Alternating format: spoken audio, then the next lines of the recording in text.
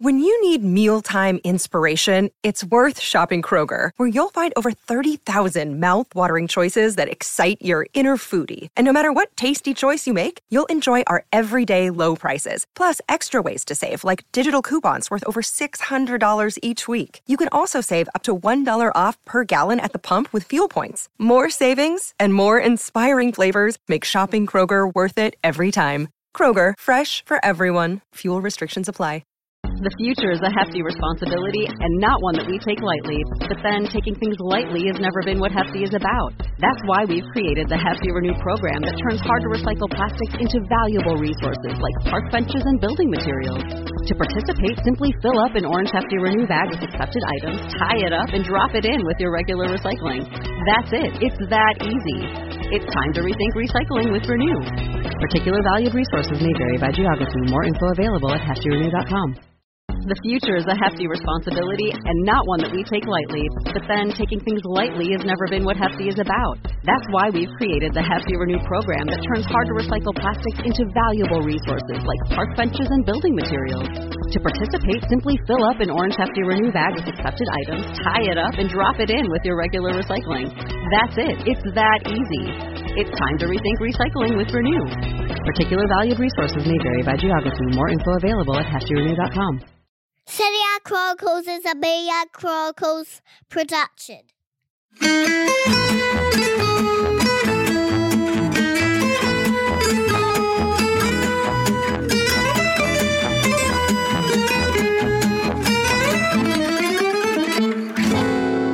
Okay, welcome to the Zodiac Chronicles Q&A questions. This is the episode in which we answer all the questions that have come in to us. Remember, if you do want to do this, our Twitter handle is at ZodiacChronPod.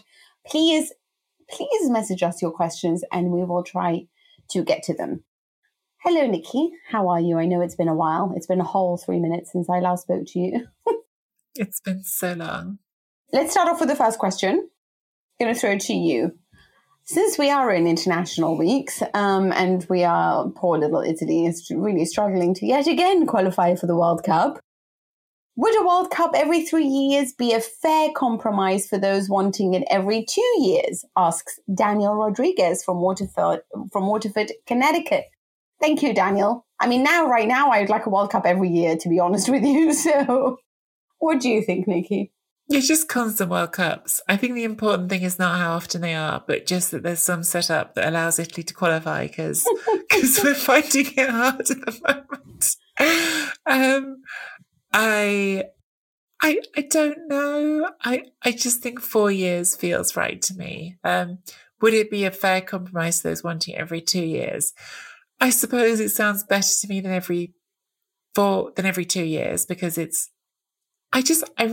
My main issue with every 2 years is that I think it will cheapen the meaning of the World Cup. What I love about the World Cup is because they're so spaced out, when you get to a World Cup, when it rolls around, it feels like such a big event.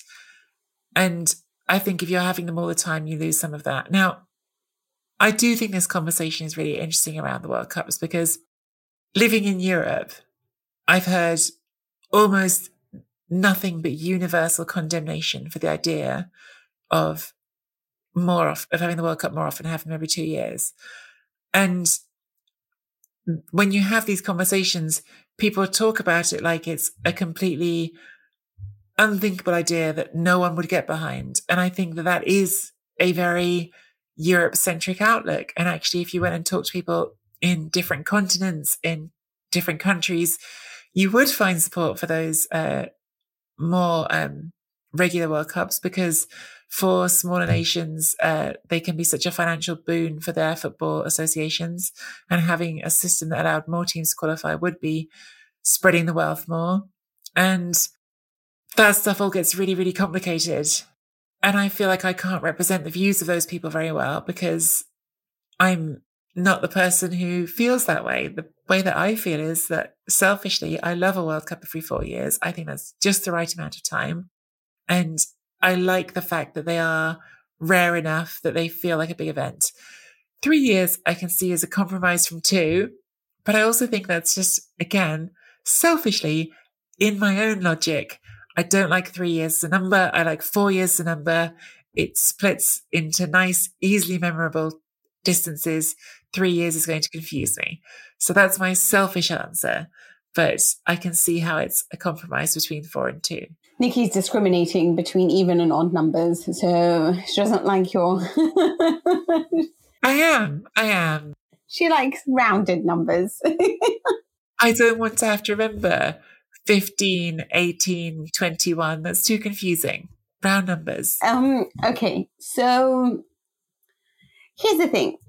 Everyone says, well, you have the Champions League every year, and that's never cheapened the product. Like, everyone loves watching the Champions League, and it's still one of the best competitions, certainly for club football. It's the top of the top, right? But what I love so much about international... It's no World Cup. Yeah, you're right. It isn't. Because what's so important with the World Cup is that there are always going to be heroes, right? But it is a generation. It's almost like a new generation every 4 years. It's like a complete change so that you don't have sort of running narratives. It's almost like when you watch the Champions League, it's like you're watching a Netflix show, which just continues on, and it's just a series that you just continue to watch. Whereas the World Cup is like a whole new show every 4 years. It's like a whole new bunch of heroes to love. And it's about the game, how they've evolved, how they've changed, rather than there being a running thread. Of course, you'll always have like those players that stay with the team and play forever, like your Buffons, your Ronaldos. But generally speaking, what I love about it is that it's just, it's the hope of a new generation, right? And it's like you almost look back on your memories and think, ooh, 2016, 2020, or whatever it is, like as in 4 years in between. Of course, I've just gone through all the Euro dates, but never mind. Yeah. But I also agree with the point that this is a very European view, and everyone should be able to, if Italy are just going through the heartbreak of not qualifying, imagine you are from a small nation and your chances are so slim that you don't even have the chance of going to a playoff, and for them, the joy of being able to face teams like Argentina, Lionel Messi, or Brazil, or like, Germany are so exciting that obviously they would want it every 2 years. I can totally understand that, but this is always going to fall on your own selfish point of view. It's always about what serves you. And for me, I love the Euros and I love the World Cup, and I want to be able to enjoy them with gaps in between, because I feel like it gives me something to look forward to. If it's just on all the time, I don't feel like anything that's not scarce is enjoyable. And the more that you make something difficult to get, the more it becomes something that you're desperate to get. Do you know, I think you've really hit a nail on the head for me there, Mina, about the World Cup is something that like is a landmark in our lives. I really feel like when I think about World Cups, I'm thinking about where I was in my life at those times, who I was with, exactly, what was happening. And actually that's what gets diminished when you make them more often. You lose that magic of, oh yeah, in 94 I was a kid and I was with my family in the square and I remember the scenes. Yeah, if it was every year. I don't remember where I was. I barely remember who was in the last Champions League final. I'm exaggerating. I agree. But I don't remember where I was for every Champions League final, whereas I do remember World Cup. So I think that's a really, really good explanation of how I feel about it as well. Should I get another question? I think we've got that one. I think so. Okay, Mina. The next question we've got here is from Interdave at Argentalia90 on Twitter, who is also asking a World Cup themed question. Why does everyone want to talk about the World Cup? World Cup's stupid anyway. No one likes the World Cup. Today. In 2010, we saw one of the biggest World Cup snubs ever when Maradona left both Zanetti and Cambiasso off the Argentina side after each of them had one of their best seasons of their career coming off a treble win. What are some other massive Serie A World Cup snubs? Okay, into Dave from Canada. Hello. This is a difficult one because, into Dave, I'm really struggling with this one because there's just a lot, frankly speaking. I'm going to say to you, my heart would say Baggio in 2002 because for me, Baggio was the king of kings. I mean, the divine ponytail, my first memory, I mean, in 1990, I remember the Cornetto song more than I remember the football. I was very young. So for me, it was like my older sister talking about the fact that we can't support Pavarotti because he cheated on his wife. And that was like the only thing we ever spoke about in the household. That's my memory of 1990. But 94 for me, like Baggio just made football. Like him, Bebeto Romario, like that was just, it was just an exquisite World Cup. And him not playing in 2002 broke my heart. But 2002 in general broke my heart because that was just the greatest World Cup squad I think Italy ever had. And for them to have been so cruelly disposed of, for me, by poor refereeing errors, obviously, that have been spoken about nonstop. But I think that was probably the biggest one. But I would also say Casiraghi in 1998, not because he was the world's greatest player, but because he was the only player I fancied the pants out of. And he scored the goal to qualify Italy in the playoff with Russia. And I just felt like, for such a good-looking icon of a man, you should have had the chance. You know, the only footballer I've ever stalked in every single way possible, you know. Oh, I hope he never hears this. Oh my God. What about you, Nikki? Oh, Mina. We absolutely can relate to and understand falling in love with young Pierluigi Casiraghi, but obviously the greatest snub in Italian World Cup history was Gianpiero Ventura snubbing going to the World Cup.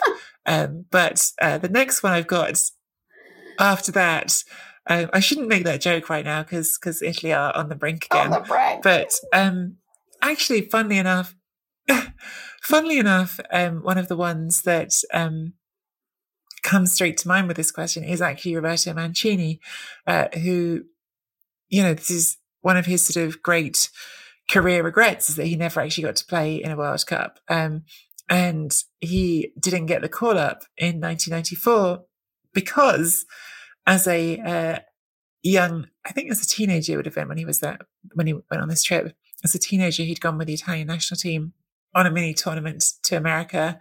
He had gone out in Manhattan. He'd gone to Studio 54 and he didn't have permission to do that. And Arrigo Sacchi dropped him from the national team. And so he missed out on the chance to go to the World Cup in 1994. And what's tragic about it is many, many years later, as sort of both moved on with their careers and their lives, when they talked to each other, Sacchi said to him, I was just waiting for you to come and apologize. Like, if you'd come and apologize to me in all these months between that happening and the tournament, you would have been caught up, but he didn't do it and he didn't go. And the rest is history. You know what, Intidy? I really like this question. In the sense that, you know, obviously there are some really big snubs, but I think there are other things that really bother me about the World Cups. You know, it is discussions like this where pride got in the way of us seeing Mancini in the World Cup, you know, whether it was his pride or Arrigo Sacchi's pride. If you are somebody who listens to me frequently, you'll know that despite the fact that I thought Sacchi was a genius as the Milan tactician of the century, he talks way too much. And the way that he says the person who speaks way too much. But I do feel like the way that he treated Roberto Baggio after that penalty that, you know, against Brazil in the final, that for me is something that I never sat well with me. I never felt like I loved how the team crowded around Jorginho when he, you know, skied that penalty against Switzerland. I feel like that matters. You know, I love how Inter embraced Dumfries because of the mistake he made. You know, like, I love team unity and I love the coach being part of that. The way that Kayer, when he's on duty with Denmark, is talking about Stefano Pioli being a father. I love great coaches. And for that, I love the way that Mancini talks to his players. I hate when there are problems that are so silly for me. And the way that Baggio was treated afterwards, for me, I think that was always the biggest thing. It's not 2002. That was a brilliant squad. I mean, Trapattoni had a lot of choices that he had to make at the time. And it was, you know, what he settled on was just a fantastic group of players. And so while it was a snob to obviously not have the divine ponytail included, it is somewhat understandable. But what I've really always hated are just the mini arguments that you get sometimes between coaches and players, or things that just didn't work out. And you feel like that's a real shame. Like that is a real shame. So there's been quite a few.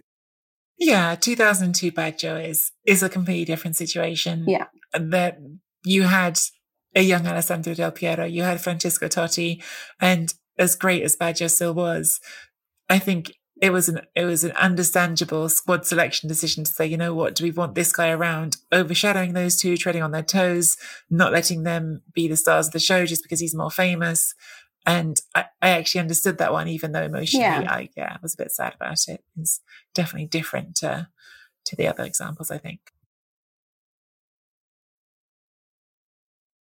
Okay, let's go on to something that's maybe not World Cup.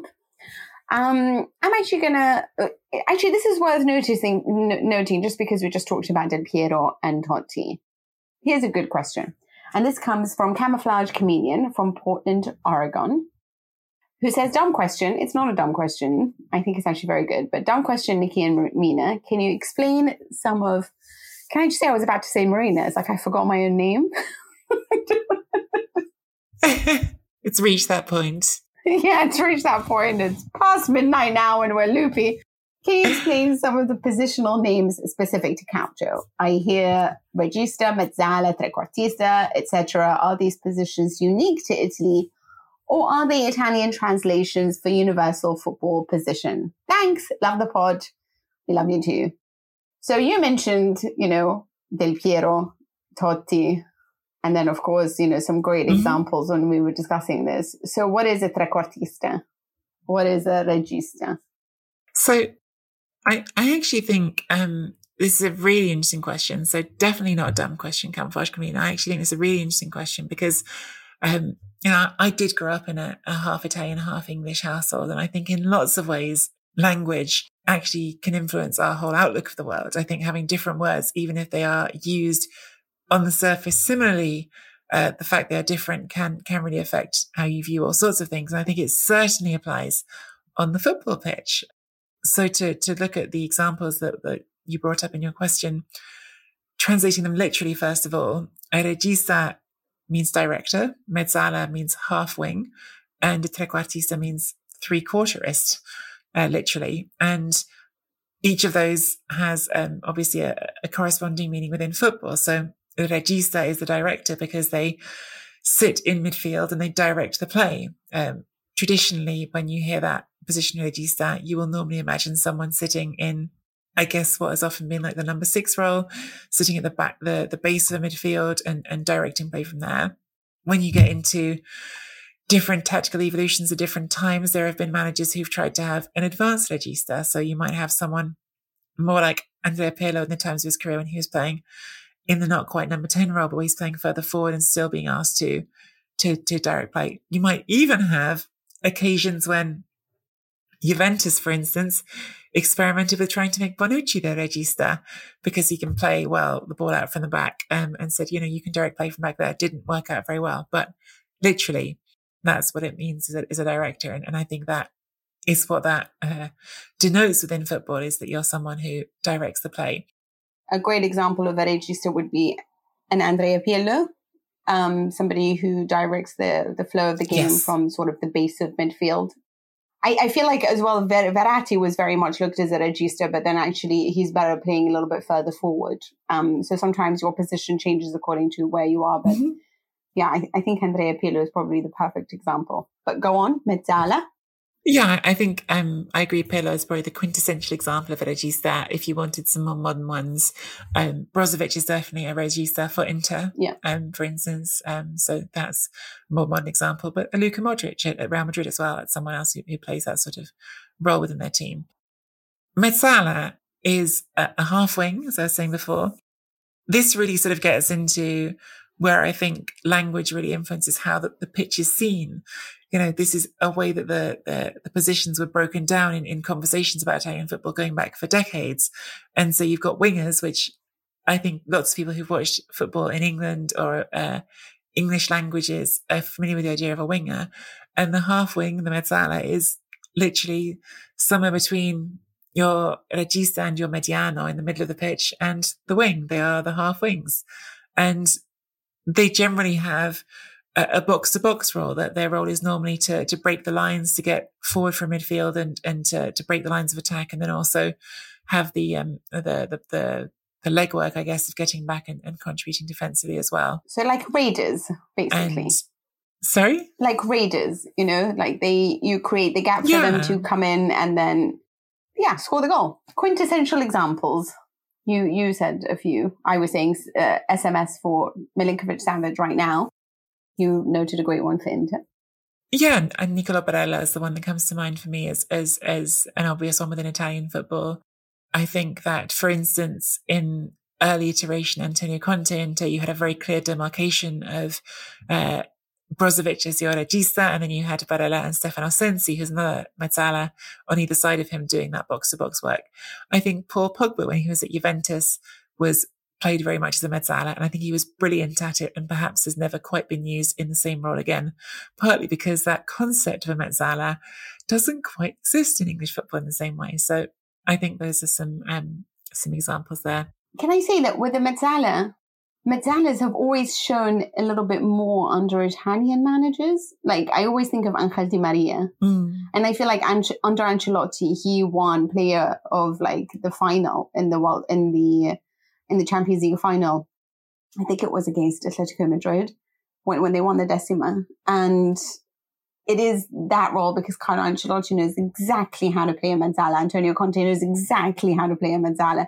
So I wonder if that is a role that is better, or, you'll have a trequartista and you'll have a regista in any kind of football. But I wonder if a mezzala is a little bit more Italian or better used by Italian coaches.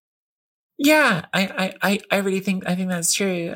Because I just don't think when I look at English teams, maybe I'm seeing the world too much through language. I don't see, except when there've been Italian managers in the Premier League, I don't see that position existing in quite the same way.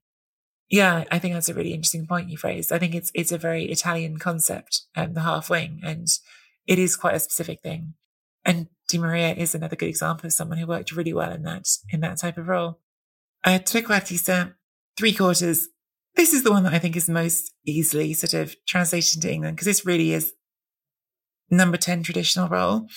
Although, actually I say that and immediately I start to doubt myself, because the three quarters is three quarters of the way up the pitch. It's between your midfield and attack. But when we talk about number 10s, I always imagine a number 10 being in the middle. A trequartista can be a trequartista on the right or on the left. So it might be in like a 4-2-3-1, for instance. You might describe the players on the right and the left of the three as trequartista, even though they are kind of wingers, kind of attackers. They're still playing in that three quarters. They're three quarters of the way up the pitch. They're between the midfield and the attack. So what their job is to link the midfield to the attack. I'm trying to think of obviously, I mean, in many ways, when I was younger, I used to see them as purely a playmaker, but they have to know how to bridge that gap. Would you say Lorenzo Pellegrini is the quintessential one right now in Serie A, of a trequartista?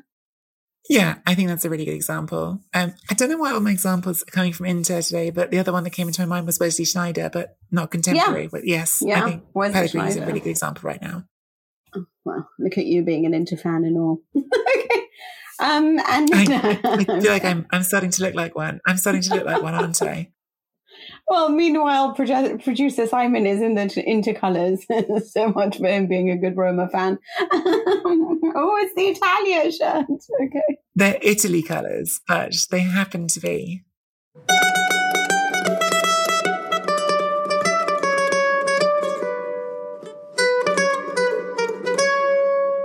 Well, that is all we've got time for on this edition of Serie A Chronicles Q&A. Get your questions in on Twitter at Serie A Chronpod with the hashtag Chronicles Q&A.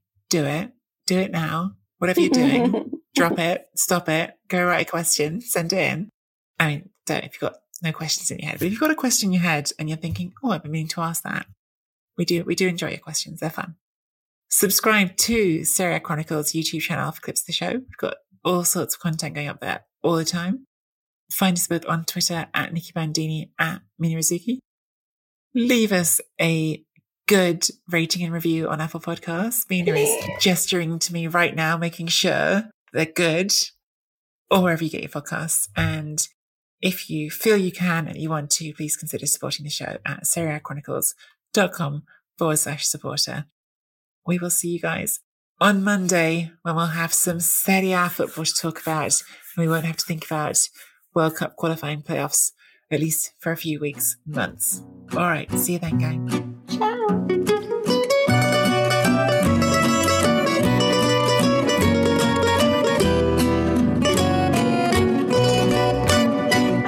Learn to keep my mouth shut sometimes.